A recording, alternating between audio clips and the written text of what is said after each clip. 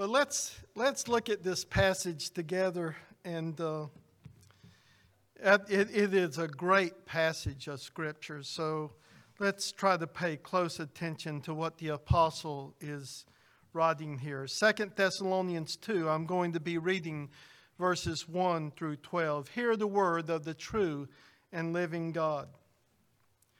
Now concerning the coming of our Lord Jesus Christ and our being gathered together to him, we ask you, brothers, not to be quickly shaken in mind or alarmed, either by a spirit or a spoken word or a letter seeming to be from us, to the effect that the day of the Lord has come.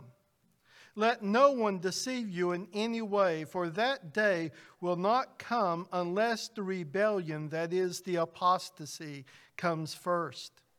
And the man of lawlessness is revealed, the son of destruction, who opposes and exalts himself against every so-called God or object of worship, so that he takes his seat in the temple of God, proclaiming himself to be God. Do you not remember that when I was still with you, I told you these things? And you know what is restraining him now, so that he may be revealed in his time.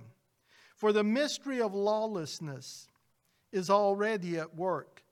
Only he who now restrains it will do so until he is out of the way. And then the lawless one will be revealed, whom the Lord Jesus will kill with the breath of his mouth and bring to nothing by the appearance of his coming. The coming of the lawless one is by the activity of Satan, with all power and false signs and wonders, and with all wicked deception for those who are perishing, because they refuse to love the truth and so be saved. Therefore God sends them strong delusion, so that they may believe what is false, in order that they may all be condemned who did not believe the truth, but had pleasure in unrighteousness. All flesh is as grass, and all the glory of man is the flower of the grass. The grass withers, and the flower thereof falls away. But the word of our God shall stand forever. Would you be so kind as to pray with and for me with respect to the ministry of the word? Let us pray. O Holy Father, as we bow in your presence, we would praise and thank you once again for this, your holy and infallible word. I pray, O God, that you would be pleased in this hour to send forth your Spirit upon preacher and people alike. Enable us, Father, to understand what is being said to us in this passage, and help us, Father, to embrace it to the good of our never-dying souls. We plead these mercies through Christ Jesus our Lord. Amen. Now, as you may have understood, it's no understatement on my part to say that I come to this particular passage with fear and trembling. Indeed, there are a number of Reformed commentators who insist that 2 Thessalonians chapter 2 is surely one of the most difficult, if not the most difficult passage to exegete or to explain in all of the New Testament. What are we to make of this day of the Lord? What are we to make of this man of lawlessness? It would be nothing short of an overstatement on my part to point out that this passage has become the playground for some of the most nonsensical theories regarding the second coming of Jesus Christ. I grew up myself in an ecclesiastical setting where many of these theories were perpetrated on the professing people of God.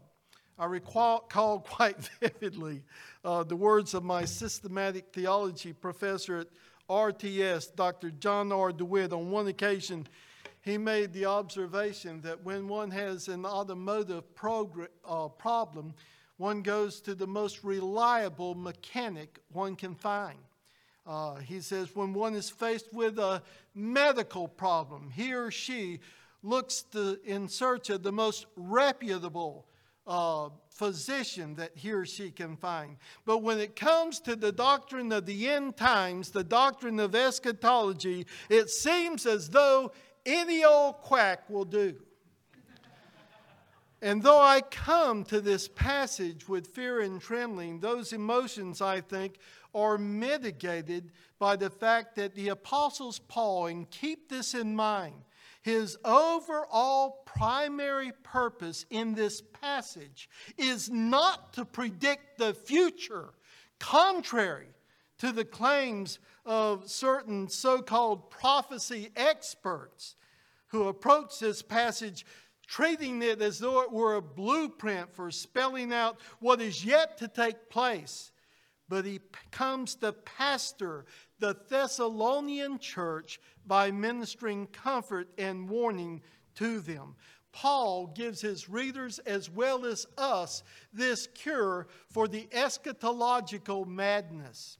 Now, if you were to make a judgment based upon the books that have been published, as well as the prognosticators of prophecy and the various Left Behind movies that are circulating, you could imagine that the notion of a secret rapture and a pre-tribulation second coming of Christ were all clearly taught throughout all of Holy Scripture. However, in reality, not only is there no clear support for such a doctrine in Holy Scripture, but the most straightforward and clear passage on the subject actually contradicts those particular popular theories. And as we come this evening to our treatment of this, the second chapter of 2 Thessalonians, you can be the judge of whether my handling of the passage is correct. Now, I want to explain this passage verse by verse, exposition, and exegete it, and seek to set before you the clear teaching on the subject of our Lord's second coming. It is divided, I think, in some 3 sections of thought, which we'll examine in that order. The 3 divisions are these. First of all, the event in question. The event in question. Then secondly, the great deception. The great deception. And last of all, the apostolic correction or the apostolic teaching. First of all, then, what is the event in question? Paul makes himself very clear in this passage, verse 1. Now, concerning the coming or the parousia, that's the Greek word, and I'm using it for a purpose. It's really the parousia of our Lord Jesus Christ and our being gathered together to Him. Now, it is essential that as we look at the event in question which he cites, there's a matter of which it is a matter which is already addressed to the Thessalonian believers in his first epistle. And I'm referring, of course, to that familiar passage which we find beginning with 1 Thessalonians chapter 4, verses 4 and following, all the way into chapter 5.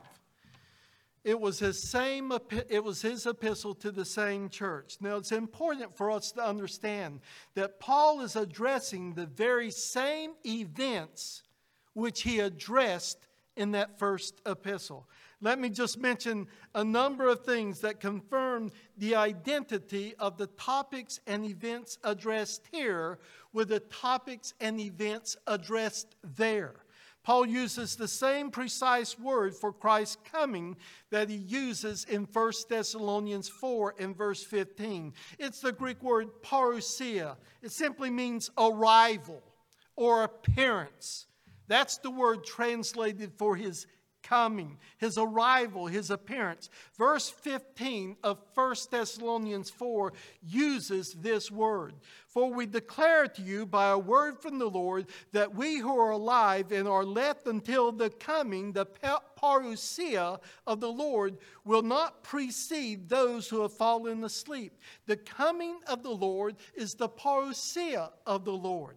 And in addition to that, Paul connects the same event with a parousia. That is, he connects it with 1 Thessalonians chapter 4. He speaks both here in 2 Thessalonians 2 and there of the gathering of God's people to him at Christ's parousia, at his coming. And then the gathering and the coming are inseparably joined, you'll notice. The gathering occurs at the coming. And I think you can see that. And this is the very same point that Paul also makes in 1 Thessalonians 4, verses 16 and 17. The gathering is also connected with the coming there. For the Lord himself will descend from heaven with a cry of command, and with the voice of an archangel, and with the sound of the trumpet of God. And then there's the gathering, and the dead in Christ will rise first. Then we who are alive and who are left will be caught up together with them in the clouds to meet the Lord in the air, and so we will always be with the Lord. So Paul connects the same event with a parousia as he does in 1 Thessalonians chapter 4. Moreover, notice that Paul also identifies these two events closely by the grammatical construction that he uses in 2 Thessalonians 2:1. I apologize for this, but it's necessary in order to address those false views. He speaks of the coming and gathering. Notice he does not speak of the coming and the gathering, but he speaks of the coming and gathering.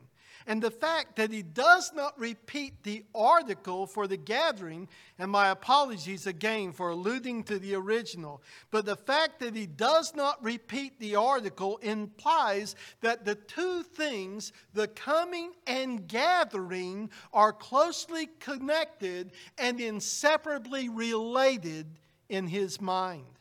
And this close connection of these two things are closely linked together given what he has already written in his first epistle to this same church. And as we continue to work through the passage, this fact that the coming and gathering are inseparably related will become very important. Now then, when Paul speaks of the day of the Lord, as we see it in verse 2, he's making reference to the event of which he speaks in verse 1 of 2 Thessalonians 2. The day of the Lord is the coming and gathering. Any natural reading of the passage will lead you to that conclusion. The day of the Lord in verse 2 clearly is the same event as the coming and gathering in verse 1.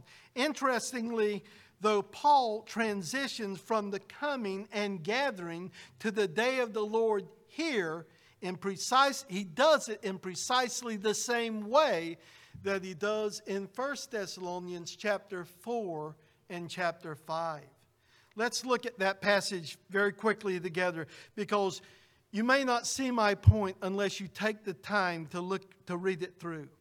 Now, we've read 1 Thessalonians 4, verse 15 already, where Paul said, "For this we declare to you by a word from the Lord, that we who are alive and left until the coming of the Lord will not precede those who have fallen asleep.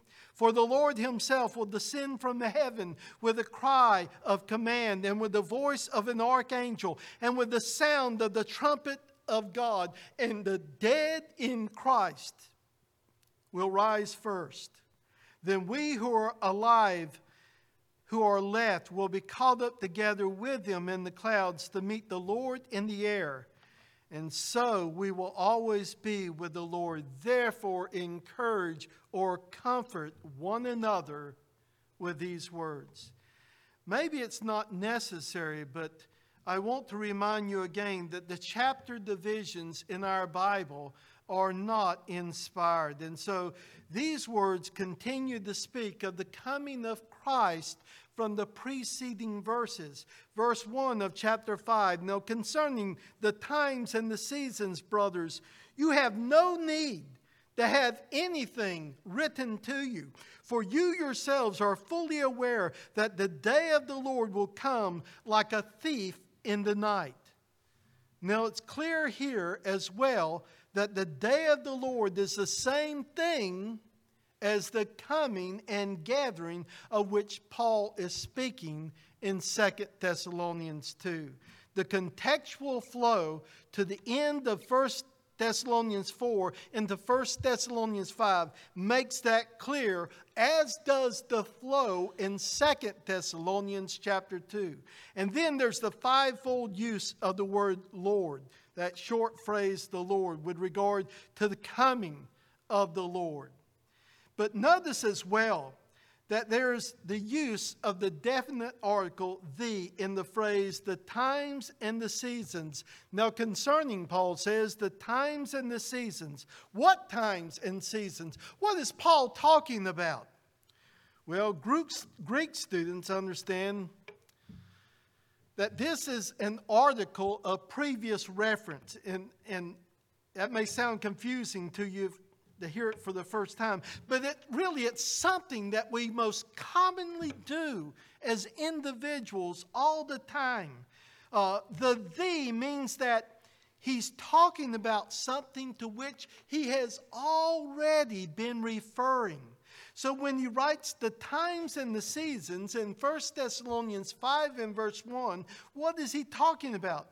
He's talking about the times and the seasons of the coming of the Lord, plainly and clearly.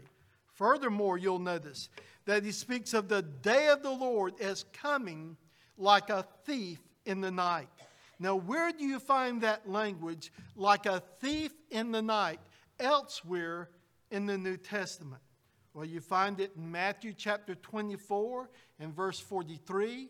You find it in Luke chapter 12, verse 39. You also find it in 2 Peter chapter 3 and verse 10.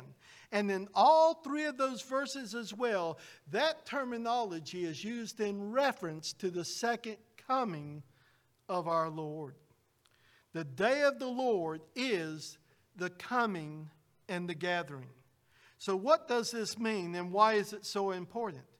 Well, it's important because the prevailing view of eschatology today, called dispensationalism, insists that the day of the Lord is something different than the coming of the Lord. And that's why I'm making such a point of this. It's important for us to see that the two of these things are one and the same thing. The fact that the day of the Lord does not come unless certain things happen first means that certain things must happen before the coming and gathering of which we read in 2 Thessalonians chapter 2 and verse 1. Well, why does Paul see the need to address this event in question once again? As we would ask, why does he keep beating this dead horse? Well, that question leads me really to the second point, the warning against the great deception. The warning against the great deception. Look at verses 2 and 3. Paul says, not to be quickly shaken in mind or alarmed, either by a spirit or a spoken word or a letter seeming to be from us, to the effect that the day of the Lord has come. Let no one deceive you in any way. Now, in order to understand what Paul is doing here, you must understand that the faith of the church in Thessalonica, though genuine and real, was nonetheless in a state of immaturity. We might even say a state of infancy. Now, although it's likely that Paul's ministry in Thessalonica was longer than the 3 Sabbath days that Luke explicitly recounts for us in Acts chapter 17 and verse 2, notwithstanding that, a number of facts make it clear to us that his ministry there was abruptly cut short, and that he was forced to leave that city long before they were well established as a congregation. In Acts chapter 17 and verse 10, Luke makes reference to the hasty nighttime departure which was imposed upon Paul due to the persecution of the Jews. The brothers immediately sent Paul and Silas away by night to Berea, and when they arrived, they went into the Jewish synagogue. And because his ministry there was cut short, Paul experienced some considerable anxiety for the believers in Thessalonica. He makes reference to this in 1 Thessalonians chapter 3, verses 1 and following. He writes, "Therefore, when we could bear it no longer, we were willing to be left behind at Athens alone." And because of that, he sent Timothy there to establish and to exhort them in the faith. And then Paul felt the necessity, and this is the precise language in 1 Thessalonians 4 and verse 13, of telling the Thessalonian church that they must not grieve as others who have no hope. Well, how can a Christian ever grieve as others who have no hope? How could that be? Well, again, I think it's because their faith, in Paul's opinion, was still being formed and was somewhat immature. So then, even though he had already written them with clear teaching in 1 Thessalonians, their faith was being threatened and challenged and in danger of being undermined with false teaching. And Paul's He's uncertain of the precise source of this false teaching. He makes reference, you'll notice, to a number of possibilities. He was uncertain if it came by a spirit, a spoken word, or a letter, as if from us. And so he suggests possibly a spirit. I think that might refer to a spoken prophecy of some sort, or a spoken word, or alluding to a rumor of verbal instruction from the apostle. The term letter probably refers to a forged letter, as if it were sent from Paul. But the point being, whatever the source was, what they had received was false, and it did not reflect the view of the apostle Paul.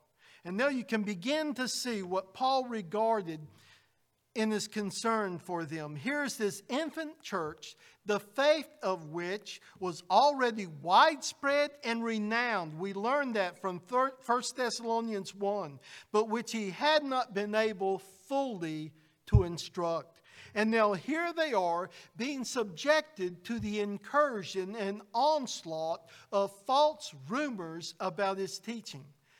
But what was the false teaching that this infant church needed to be warned against at Thessalonica?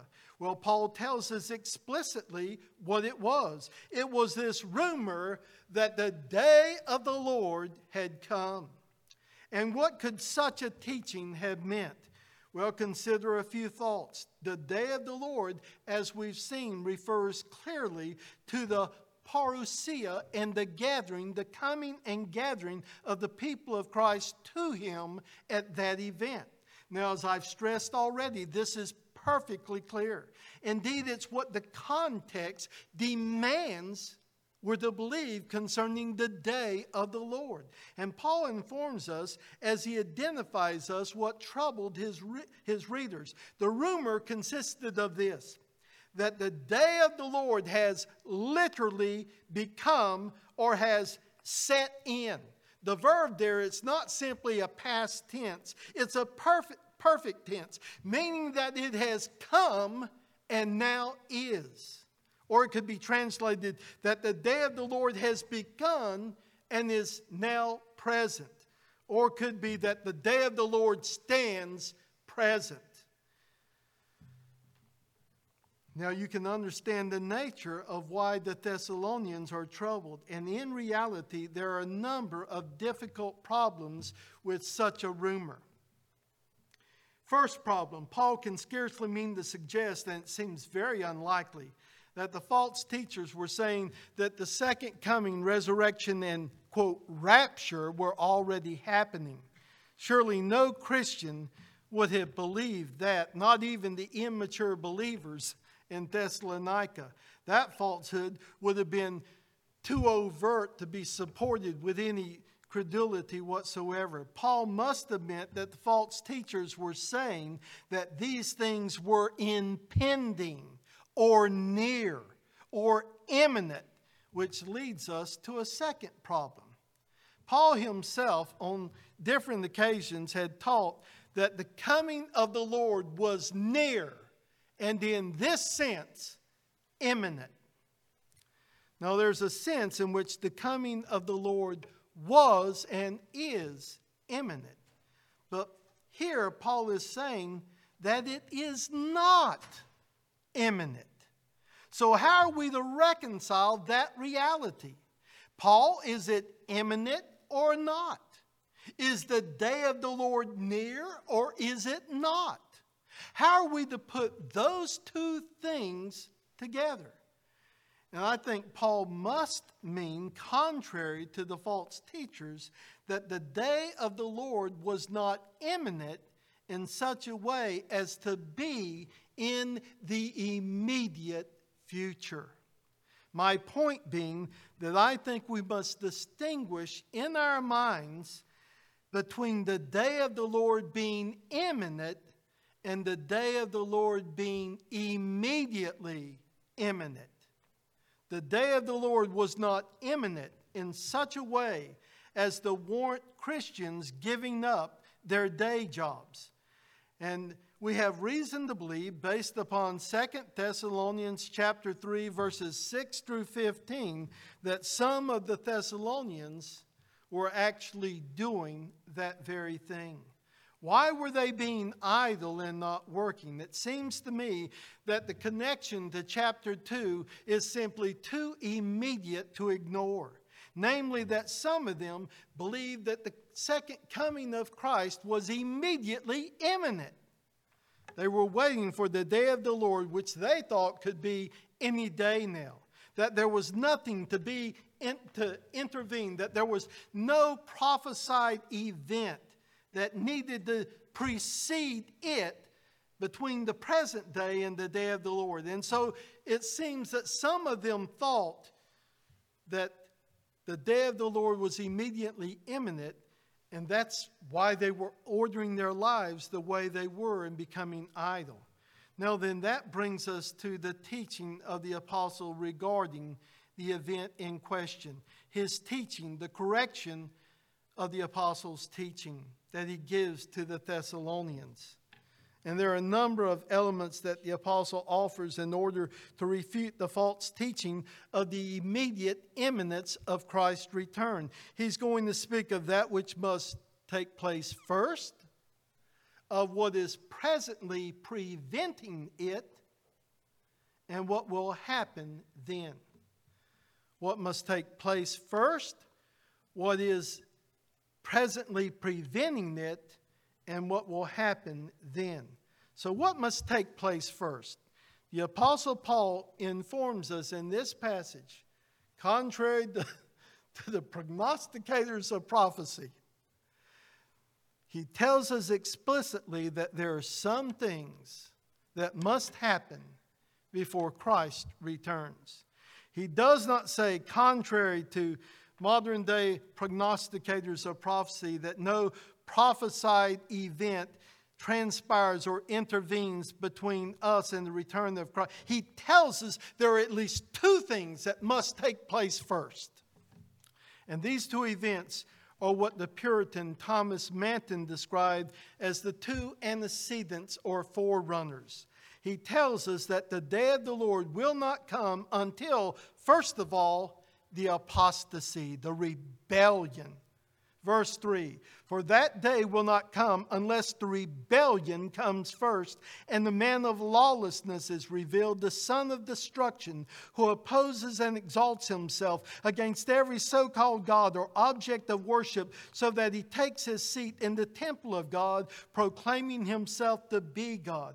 Do you not remember that when I was still with you, I told you these things? Here the apostle reminds them of what he had already addressed to them in his first epistle. Verse 5, do you not remember that when I was with you, I told you these things? He states explicitly that certain events were appointed and predicted to precede the day of the Lord.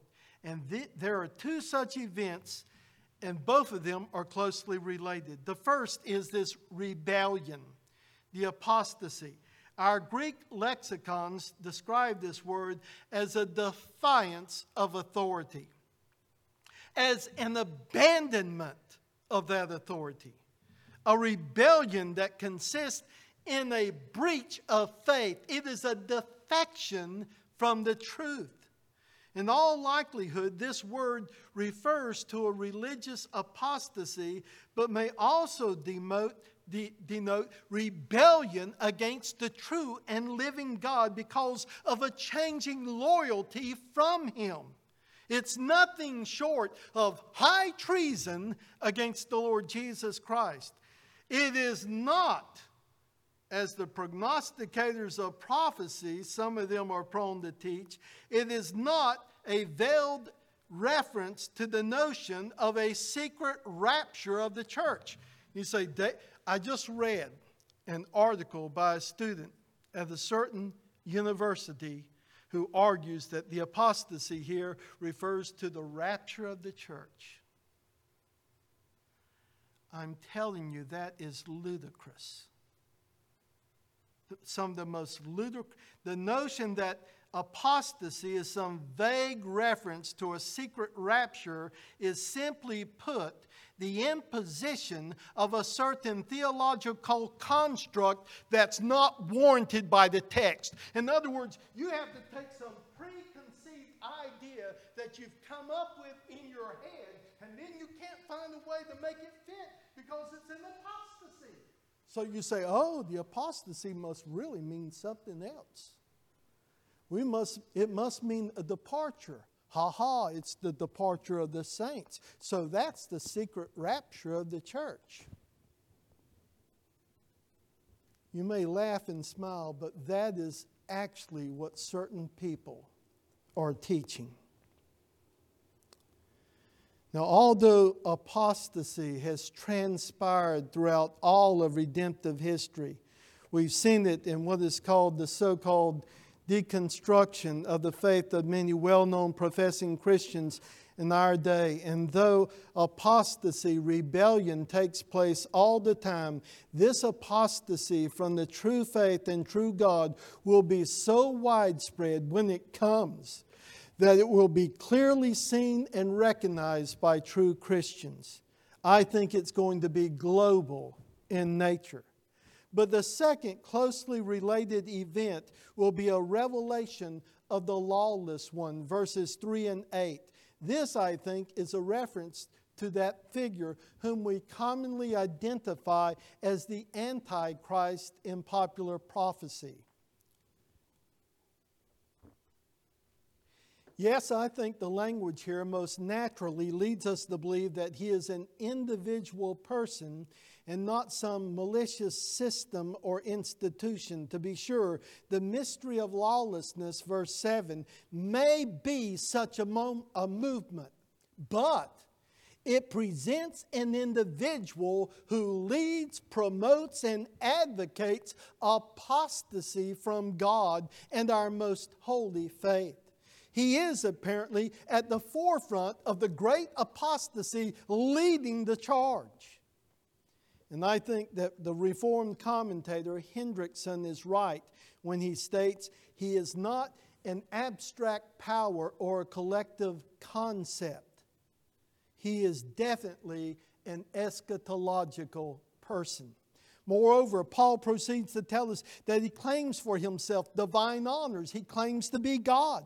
Now, I want to be cautious here, but I think it's probable that the language of him taking a seat in the temple of God is not to be understood by some crass literalism, nor does it refer to the church as some suggest, but that it means that he claims the worship offered to any god men worship in any temple they worship him in.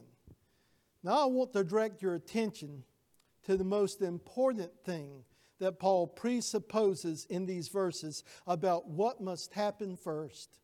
Paul presupposes, does he not, that this rebellion, this apostasy, and the revelation of the man of lawlessness, these two things are distinct, obvious events. He assumes that they will be recognized when they occur. Furthermore, he assumes that the Thessalonians know that they have not yet taken place, because when they do happen, they will see them. And Paul's point is that until these events happen, they must not think that Christ's coming and our gathering to him are immediately imminent. And Paul's clear implication is that when they do happen, the coming of Christ will then be in the immediate future. That brings us to the second point of Paul's corrective, his teaching regarding this event. What is presently preventing this event? Verses 6 and 7 read it as follows. And you know what is restraining him now, so that he may be revealed in his time, for the mystery of lawlessness is already at work. Only he who now restrains it will do so until he is out of the way. Now I hasten to say that though the Thessalonians knew what is restraining him, no commentator since then has. The rest of us don't know. At least we don't know with the same certainty that Paul says the Thessalonians knew. So most Christian commentators sit down and they try to figure out what the Thessalonians knew ever since Paul wrote these words. There have been many views set forth regarding the nature and the identity of the restrainer. Now, my own personal view, just to be forthcoming, it's not important. You don't have to believe what I believe here. It's not that important. But my view is that the restraint here is angelic power, and the restrainer is a mighty angel. I cannot, for the sake of time, delve too deeply into that, but if you go and read chapter 10 of the prophecy of Daniel and chapter 20 of the book of the Revelation of Jesus Christ, you will see that angels are used of God to restrain demonic power. And it seems to me that fallen spirits such as Satan, who is behind the mystery of lawlessness, would be restrained by an unfallen spirit or an unfallen angel. But beyond that view of mine, the most important thing for us to realize, you and I, is that there is a restrainer. And that restraint upon the mystery of lawlessness is throughout this age active. This restraint continues to restrain up until the very end of this age. And please notice there are three consecutive events set before us in the passage. There is the time of restraining. Secondly, there's the removal of the restraint with the coming of apostasy, the man of lawlessness, the time of delusion, and then after a brief time, there's the destruction of the man of lawlessness and his followers. These three things are clearly in our passage. And that's the order: the time of restraining, the removal of the restraint, and after a brief time, the destruction of the man of lawlessness. Now, the same series of events, which I have here underscored, notice, takes place in the 20th chapter of the book of the Revelation of Jesus Christ. There is the restraining of Satan, with his being cast into the pit. There's the brief time of trouble when he is released. And then there's the destruction of Satan by fire from heaven. It is the same sequence of events in Revelation chapter 20 that you have here in 2 Thessalonians chapter 2. And I find that to be very significant. Now then, that brings me to the third part of the apostles' teaching. We're going to go through this very quickly. What will happen then?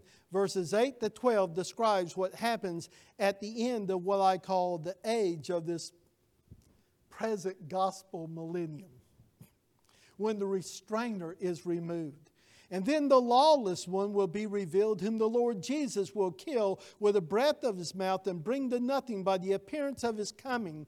The coming of the lawless one is by the activity of Satan, with all power and false signs and wonders, and with all wicked deception for those who are perishing, because they refuse to love the truth and so be saved. Therefore, God sends them a strong delusion so that they may believe what is false, in order that all may be condemned who did not believe the truth, but had pleasure in unrighteousness.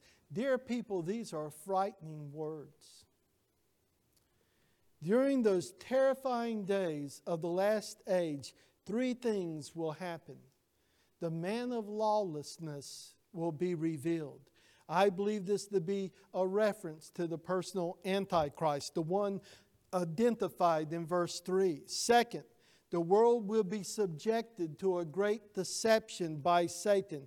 False miracles, deceptive signs and wonders will be offered to support or to authenticate the claims of the Antichrist. Satan here is the unwilling agent in God's hand to judge a world that has rejected the truth by causing them to believe a lie. They believe a lie because in the first place, they did not receive the love of the truth. If you sit here tonight and you're rejecting the truth of the gospel of Jesus Christ, you're setting yourself up to believe a lie according to this passage. That, my friends, is the teaching in it. And it ought to scare the socks off of anyone in their right mind. You say, oh, Pastor, you're just trying to scare us. My friend, the Apostle Paul, he doesn't need any help from me in this passage. He does it all on his own quite sufficiently. And then the third thing we see in verses 8 through 12, and I hurry on to finish. I know I'm a bit over. Following the great apostasy is that the Lord will return in glory during the lifetime of the Antichrist who will be revealed. Again, the word for his return here, it's never used for his first coming. It's the word parousia. It's always used as a general rule in reference to a second coming. The very word used in verse 1 as well in 1 Thessalonians 4 verse 15. Seemingly, the apparent triumph of the Antichrist will be only for a brief time. And then the supernatural judgment of the Lord will fall on him and those under his deception to their everlasting destruction. There are a number of applications, but as I seek to bring this to a close, I give you just one. First of all, as I've intimated already, we must distinguish, you and I, between a true and false doctrine of imminence according to this passage. A true and false doctrine of imminence. Paul's warning in this passage that the day of the Lord is not immediately imminent, that two things must happen before, is a plain and comforting corrective of the eschatological madness of our day. It is a repudiation of the false doctrine of the imminent return of Christ in our day. And this false doctrine of imminence states that no prophesied event remains before Christ's, quote, pre-tribulation return, and that he may come at any moment. The notion that Christ may come at any moment is, simply put, unbiblical. It is taught nowhere in the Word of God. Now, I know that many of us have been taught that that's one of the most basic teachings of Christianity. I was brought up in a church that taught that very thing. But it simply is not true. Paul could not express himself any clearer that the apostasy and the revelation of the man of lawlessness must happen first. They must. Now, some of you know well enough to know that the notion of a secret rapture and a pre-tribulation coming of Christ doesn't make sense. It never made sense to me, even when I was being taught this. Now, this false doctrine is based on false deductions from the commands of the Bible to be prepared for and alert to Christ's coming. And I would say in response to that, of course we're to stay alert. But such watchfulness does not imply that Christ's coming may be at any moment. Here's a common scenario. You go to bed at night and you know that the next morning you have an early flight that you need to catch in order to make it to another city where you have business. But during the night, rest and sleep flee from you for fear of the possibility that you might oversleep and miss your flight. In like fashion, the commands of the Bible to stay awake and watchful do not mean that Christ could come at any moment. It means when He comes, He will come unexpectedly.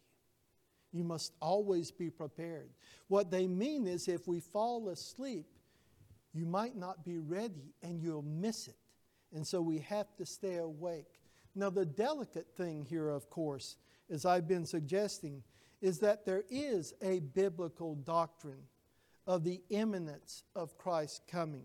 In several places, Paul intimates, does he not, that Christ's coming is near. He says so in the New Testament in many places. It teaches that Christ's coming is near and is drawing near. It's drawing nearer. Nonetheless, something can be near and yet not be at any moment. We read in the Gospels over and over to be watchful for the return of Christ. Jesus said, "You also must be ready, for the Son of Man is coming at an hour you do not expect." The only way to be ready for the second coming of Christ is to be found in union with Christ. And the only way to be found in union with Christ is to bow before Him in repentance and faith.